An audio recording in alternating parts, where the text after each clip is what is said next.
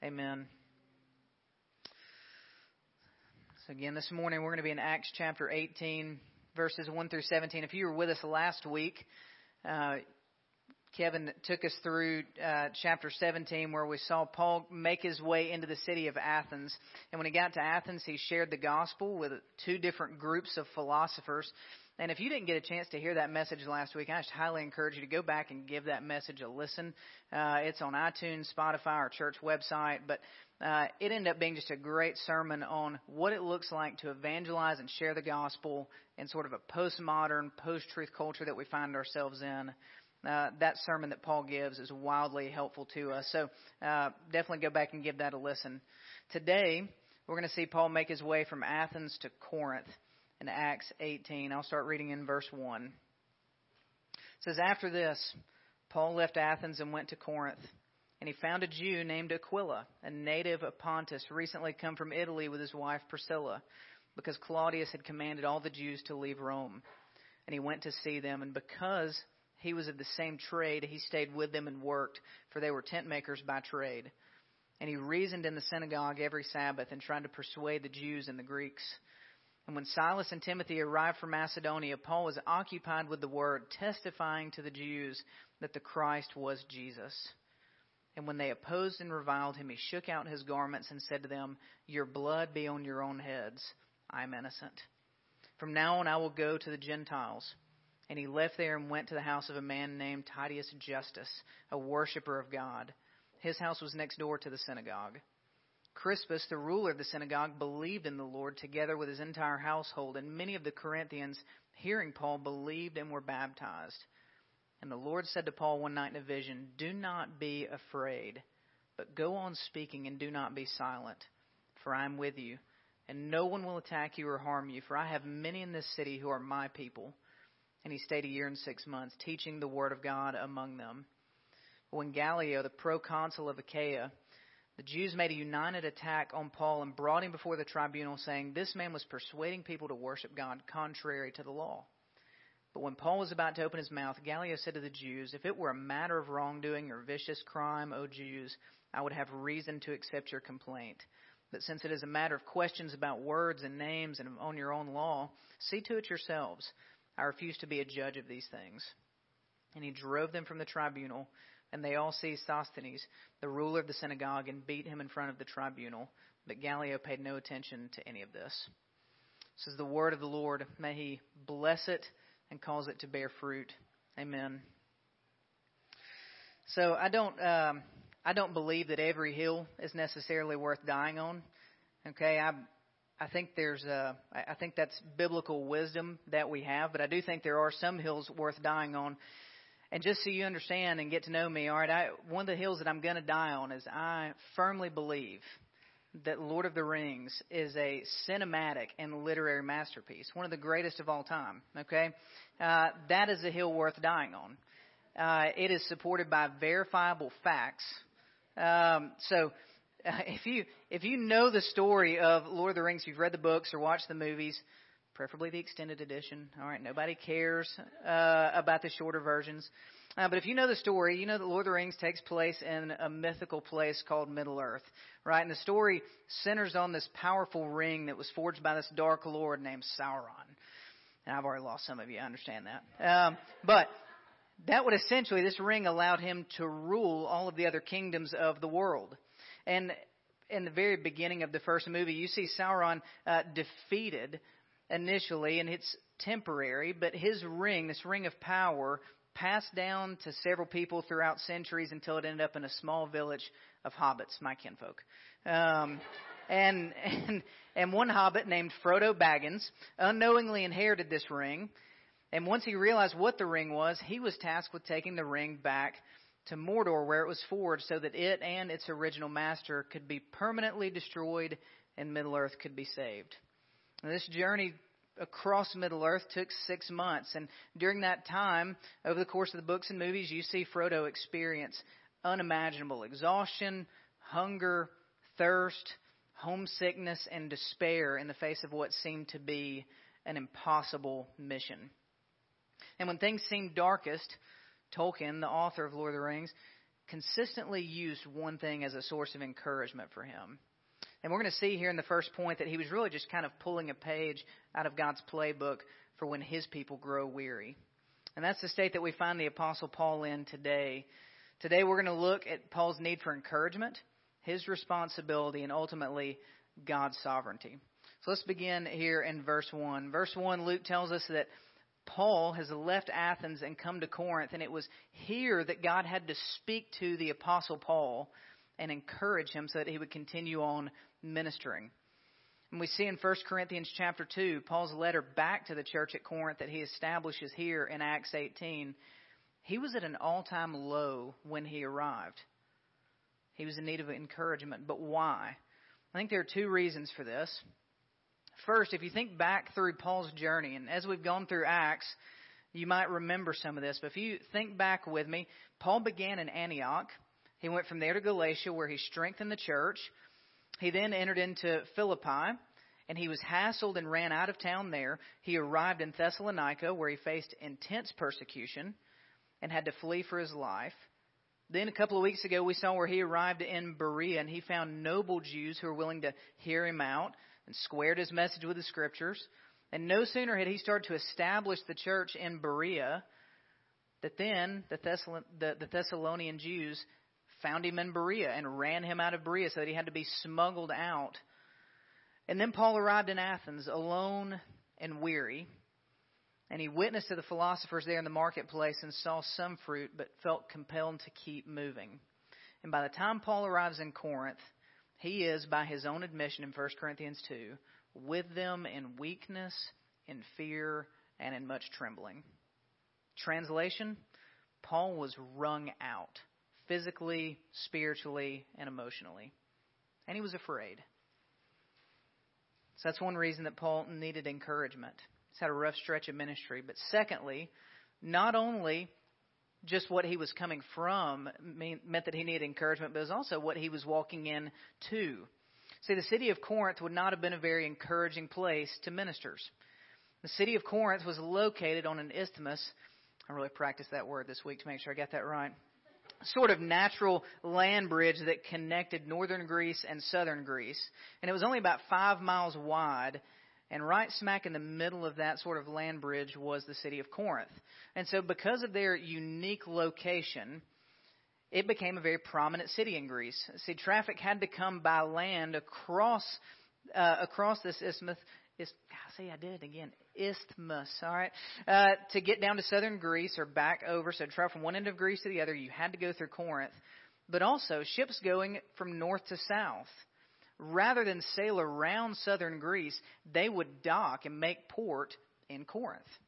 And one of two things would happen, right? These ships would show up in the harbor at Corinth, and either their cargo was unloaded and transported by prisoners of war across this 5-mile stretch and loaded onto another bridge, or at times the ship itself was put on rollers and dragged 5 miles. All right. Now, if you're thinking, man, it would have made way more sense for them just to dig a canal, right? You just need to know Nero tried that in 67 A.D., and they completed it in 1891. All right, so there's a few challenges. Took a little while. So the best they could do was just drag things across this 5-mile stretch. And all of this made Corinth boom, right? It became a cosmopolitan city, attracting tradespeople from all over the world. It was a center for entertainment, indulgence, drunkenness, and vice. It was the home to the temple of Aphrodite, the goddess of love and fertility. In this temple, it's situated up on a high mountain in Corinth. And in this temple, there were over 1,000 priestesses. We're going to use this word ministry loosely, but they had the ministry of prostitution. One pastor put it this way: if Athens glorified the mind, Corinth was a city that glorified the body. This was a depraved, sinful place. And if your mission, like Paul, was to take the message of Jesus to the world and establish churches to further that mission, then this city would have been incredibly disheartening to you. And here we see Paul get some new friends and some old ones. We see Paul This is ultimately right. This is what J.R. Tolkien brought alongside when Frodo was having these same moments in Lord of the Rings, right? These moments of despair and exhaustion. What kept him going was that at just the right time, right? When things seemed darkest, that's when a friend seemed to show up. And here, when things seem darkest for Paul, when he's at an all-time low, we see God bring friends to him. We first meet Priscilla and Aquila, a husband and wife who were tent makers like Paul, but most importantly, they were believers. And then we see Silas and Timothy, two of his old friends, come from Macedonia. And see, this isn't the only or even the primary encouragement that God gives to Paul in this passage, but it's very important for us to see that God was fully aware of Paul's weariness. And one of his answers to that was to send Paul friends. Paul had been given a difficult mission, and he needed community. When Paul was at his lowest, God gave him friendship. And the result is that we see Paul push forward with the mission. This brings us to our second point, which is Paul's responsibility. What exactly is his mission? We see in verses 4 through 5, it says, "And he reasoned in the synagogue every Sabbath and tried to persuade Jews and Greeks. And when Silas and Timothy arrived from Macedonia, Paul was occupied with the word, testifying to the Jews that the Christ was Jesus." In verse 6, Luke then goes on to tell us that the Jews' response to Paul, which is pretty familiar at this point, they reviled him. They rejected the gospel message that he had. And how does Paul respond? He says that he shook out his garments and said to them, "Your blood be on your own heads. I am innocent. And from now on I will go to the Gentiles." Three things here about Paul's response to them. First, Paul shook out his garments at them. It's not something very common that we do. We have other means of communicating our frustration with people today. But this is reminiscent of Jesus' instructions to his disciples when he was sending them out 2 by 2 to do ministry in Matthew 10. Jesus said, "And if anyone will not receive you or listen to your words, shake off the dust from your feet and when you leave that house or town." And so Paul shared the gospel with them repeatedly, and they rejected it. And by his estimation, continuing to go to the Jews in Corinth would have been unprofitable and a waste of his time, like casting pearls before swine. So he moves on to the Gentiles just as he had in Antioch. Now, it's important for us to see here that Paul moves on from the Jews to the Gentiles, but it's not because they rejected him or made him feel bad, right? Paul had repeatedly shared the gospel, and it was the gospel they rejected, not just Paul. It's important for us to understand that. And second, he tells them that their blood is on their own heads, that he is innocent. Here, Paul is drawing from Ezekiel 33, 1 through 6, where God calls prophets his watchmen on the wall, who see the judgment of the Lord coming and sound the trumpet. See, in ancient kingdoms, right, the innermost part of the kingdom was typically surrounded by a large wall. And so what they would do is they would station watchmen on the wall. And so their job was to, as their name might suggest, to watch, right? And if they saw a foreign force coming to invade the city, they would sound some kind of a horn to let people know outside of the city gates, like farmers out in the field, hey, something's coming. And then they would be responsible to run into the city gates for, in a sense, salvation, right, for safety. Paul, as a capital A apostle, right, one who's been commissioned by the risen Lord Jesus, stood in the line of God's prophets as a spiritual watchman. It was their job to sound the alarm, to point people to salvation. They knew that God was coming to judge sin. And it was on them to make sure that people knew that. Now, they couldn't control the response of the people, but it was their responsibility to warn them nonetheless. These were also Paul's countrymen, right? So it's not just a sense of responsibility and obligation here, although there was that certainly. These were Paul's people. This was the nation that God had chosen to be his own possession, Paul's brothers. Paul said in Romans 9, 1 through 3, that their unbelief caused him anguish in his heart, and that he would have willingly cut himself off from receiving salvation himself if it meant that Israel would turn to the Lord and repent. And perhaps most deep of all, what really kind of undergirds both of that responsibility and the love for other people, was that Paul was compelled by the love of Jesus that pursued and subdued his stubborn and resistant heart. Paul had experienced the love of Jesus coming after him. Paul knew what it was like to be lost and dead in sin, resisting the call of Christ. And Jesus came and overtook him on the road to Damascus. And that's why Paul kept going back to the synagogue week after week after week, knowing this is going to bring persecution on me. This is going to bring frustration on me. This is going to bring disappointment into my life. And he kept going back because of a responsibility he had, a love for other people, and most deeply the fact that he knew Jesus had loved him enough to pursue him and take on great cost to himself. So Paul was willing to do the same. Now, we are not apostles, but I do wonder if we are compelled like Paul. Do we have a sense of responsibility to share the gospel? Are we driven by love for those around us that are perishing? Have we come to a place of seeing Christ's love pursue and subdue our stubborn hearts? Charles Spurgeon pleaded with his congregation, said this, "Oh, my brothers and sisters in Christ, if sinners will be damned, at least let them leap to hell over our bodies. If they will perish, let them perish with our arms about their knees, imploring them to stay, and not madly to destroy themselves. If hell must be filled, at least let it be filled with the teeth of our exertions, and let not one go there unwarned and unprayed for." If we take hold of the Great Commission like Paul, that will be our heart. We will have a sense of responsibility to the lost around us. We will have a deep love for the lost around us. And it will be the love of Christ that compels us to go. John Piper said in one of his sermons that if we make this mission our own, which, by the way, Jesus has actually already done that, right? Jesus has made this mission ours at the Great Commission in Matthew 28. If we embrace this call, not just to go and evangelize, but to make disciples of all the nations, beginning right here with our families and into the world around us from there, John Piper said, your life will be more difficult. The cost will be high, but the reward will be unfathomable.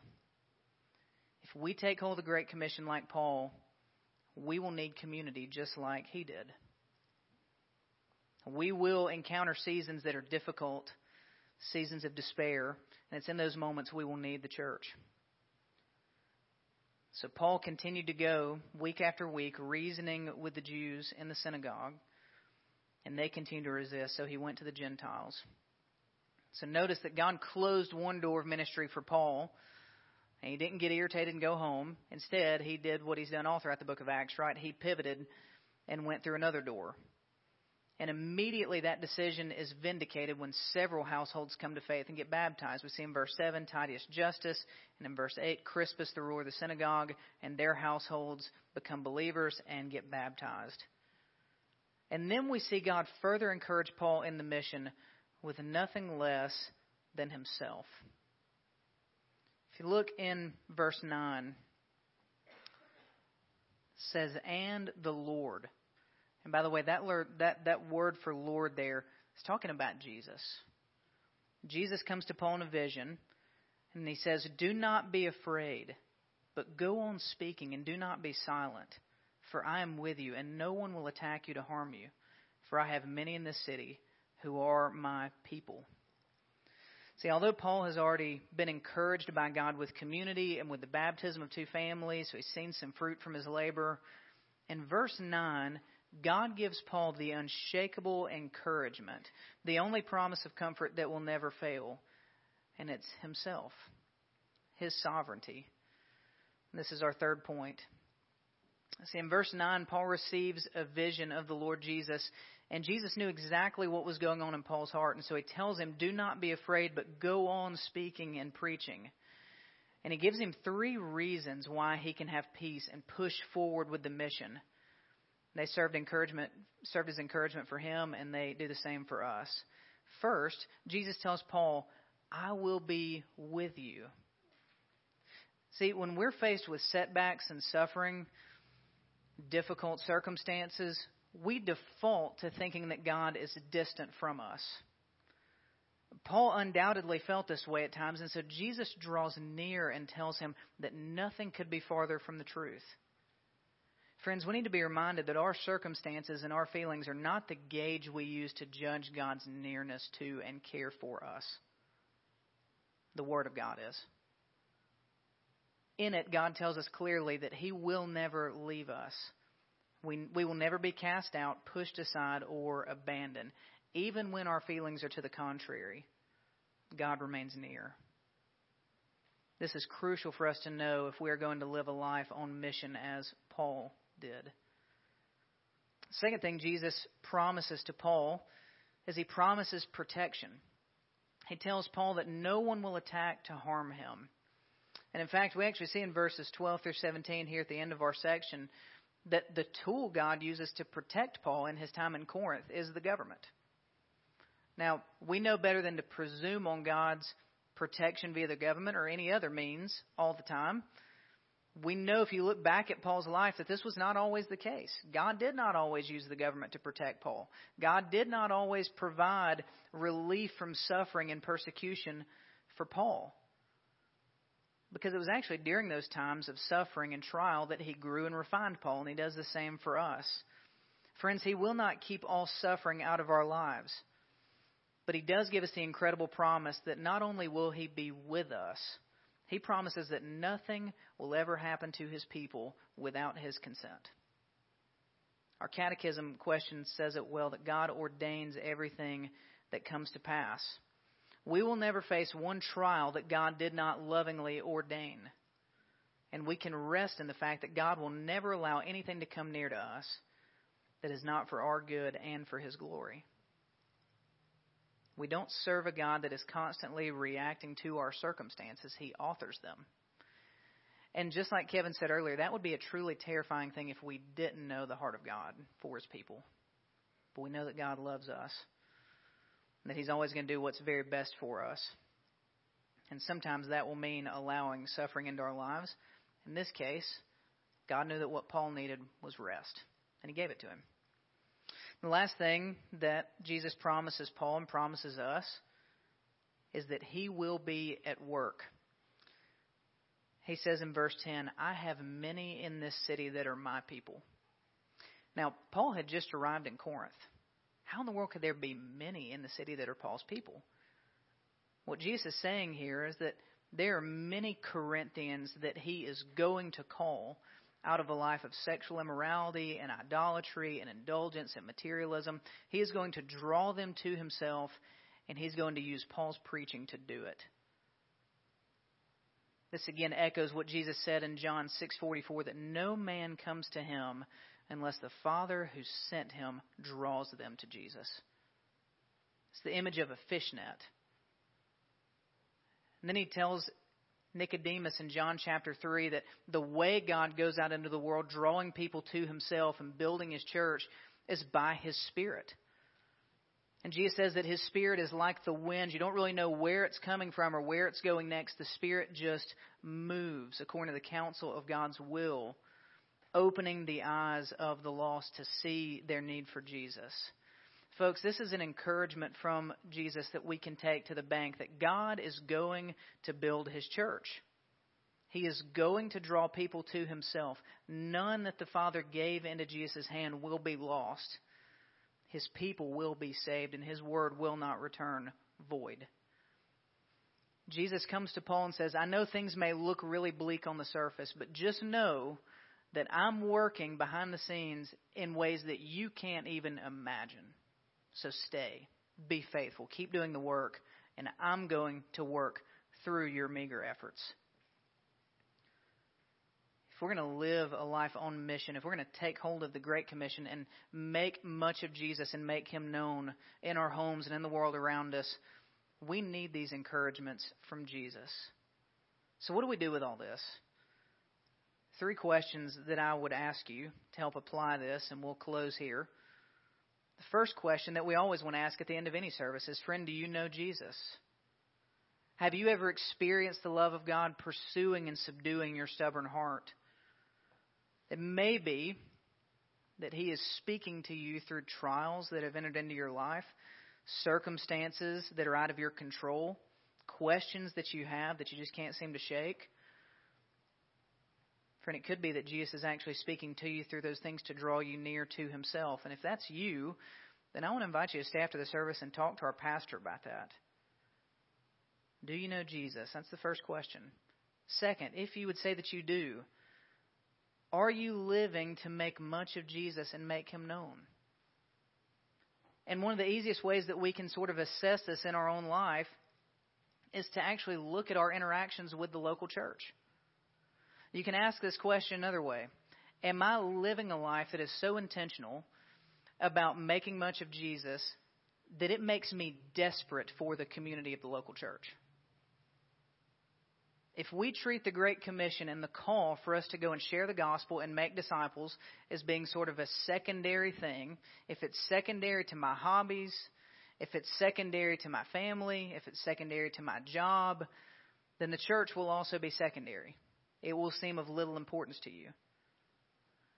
But I want to encourage you in this, okay? The local church provides something for you that no celebrity pastor, no deer stand, no family vacation can ever provide to you.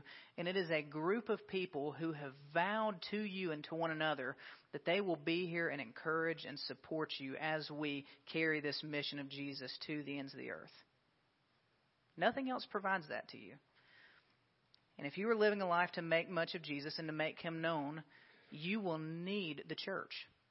You'll want the church and you will need the church. So ask yourself that question. May we be a people that are compelled by love to make Jesus known. May we seek to encourage others in our congregation as they do the same. And then third, as you share the gospel with your kids, your coworkers, your family, who are you counting on to do the work? See, a lot of times one of the things that we really struggle with when we think about sharing the gospel with someone or making disciples, right? Taking a believer who's maybe not quite as mature in the faith as we are, and we want to help them grow. One of the things that really hinders us from doing that is that we feel inadequate, right? We're worried that there's going to be a question that we don't have the answer to. We're going to worry that we don't say it very well or that we're not very impressive in those moments. And I just want to encourage you that the Apostle Paul built a church in Corinth, not by his own efforts, but by being dependent on God. He described himself as being weak and trembling. So good news, if the idea of sharing the gospel makes you weak at the knees and shake a little bit, that's okay. God's used to using people like that. In fact, I would say those are the primary people that he uses to further the mission, not the people who think they've got it on their own. So who are you counting on? We cannot control the response we get, but thankfully we serve a God who is sovereign. He's near to us. He governs all things according to the counsel of his will, and he draws people to himself. Even when our gospel presentation isn't as, isn't as great as we want it to be, even when our effort isn't where we think it ought to be, God is always at work. So friends, as we live a life taking this great call, as we seem to have an insurmountable, daunting task in front of us, may you find encouragement in the Lord Jesus today, in his sovereignty and in the nearness of his presence and in his people. Let's pray. Heavenly Father, we long to live lives that count for something that will last long after we are gone. And Father, we tend to look in all the wrong places for those things. We give ourselves to lesser things. But Father, you have given us a great commission, a great call to take the gospel out. For some, that may mean moving overseas. Probably for the most of us, it's going to mean sharing the gospel with our kids over and over and over again, even though they don't seem to be listening. It's going to mean sharing the gospel with family, with coworkers. It's going to mean supporting missionaries. Father, these things are going to cost us. They're going to make our lives more difficult. And Father, we would be in a state of total despair if we didn't have the promise that you are near to us. And that even when we can't see, Lord, you are always doing 10,000 things behind the scenes that we have no clue about. Jesus, would you encourage us as you encourage Paul? Would you help us to continue to be faithful, continue to share the gospel, and trust you with the results? Father, would you help us to give ourselves to the community of the local church? Lord, as we take on this mission, we're going to need the church. Father, would you help us to be looking for ways to encourage one another? Would you help us to set our pride aside and be willing to admit when we need encouragement? Father, help us to pray together. Help us to encourage one another. And Father, may you use the church right here at Grace Fellowship to encourage and empower its members so that we continue to take the gospel out and make much of you and make you known. It's in Jesus' name we pray. Amen.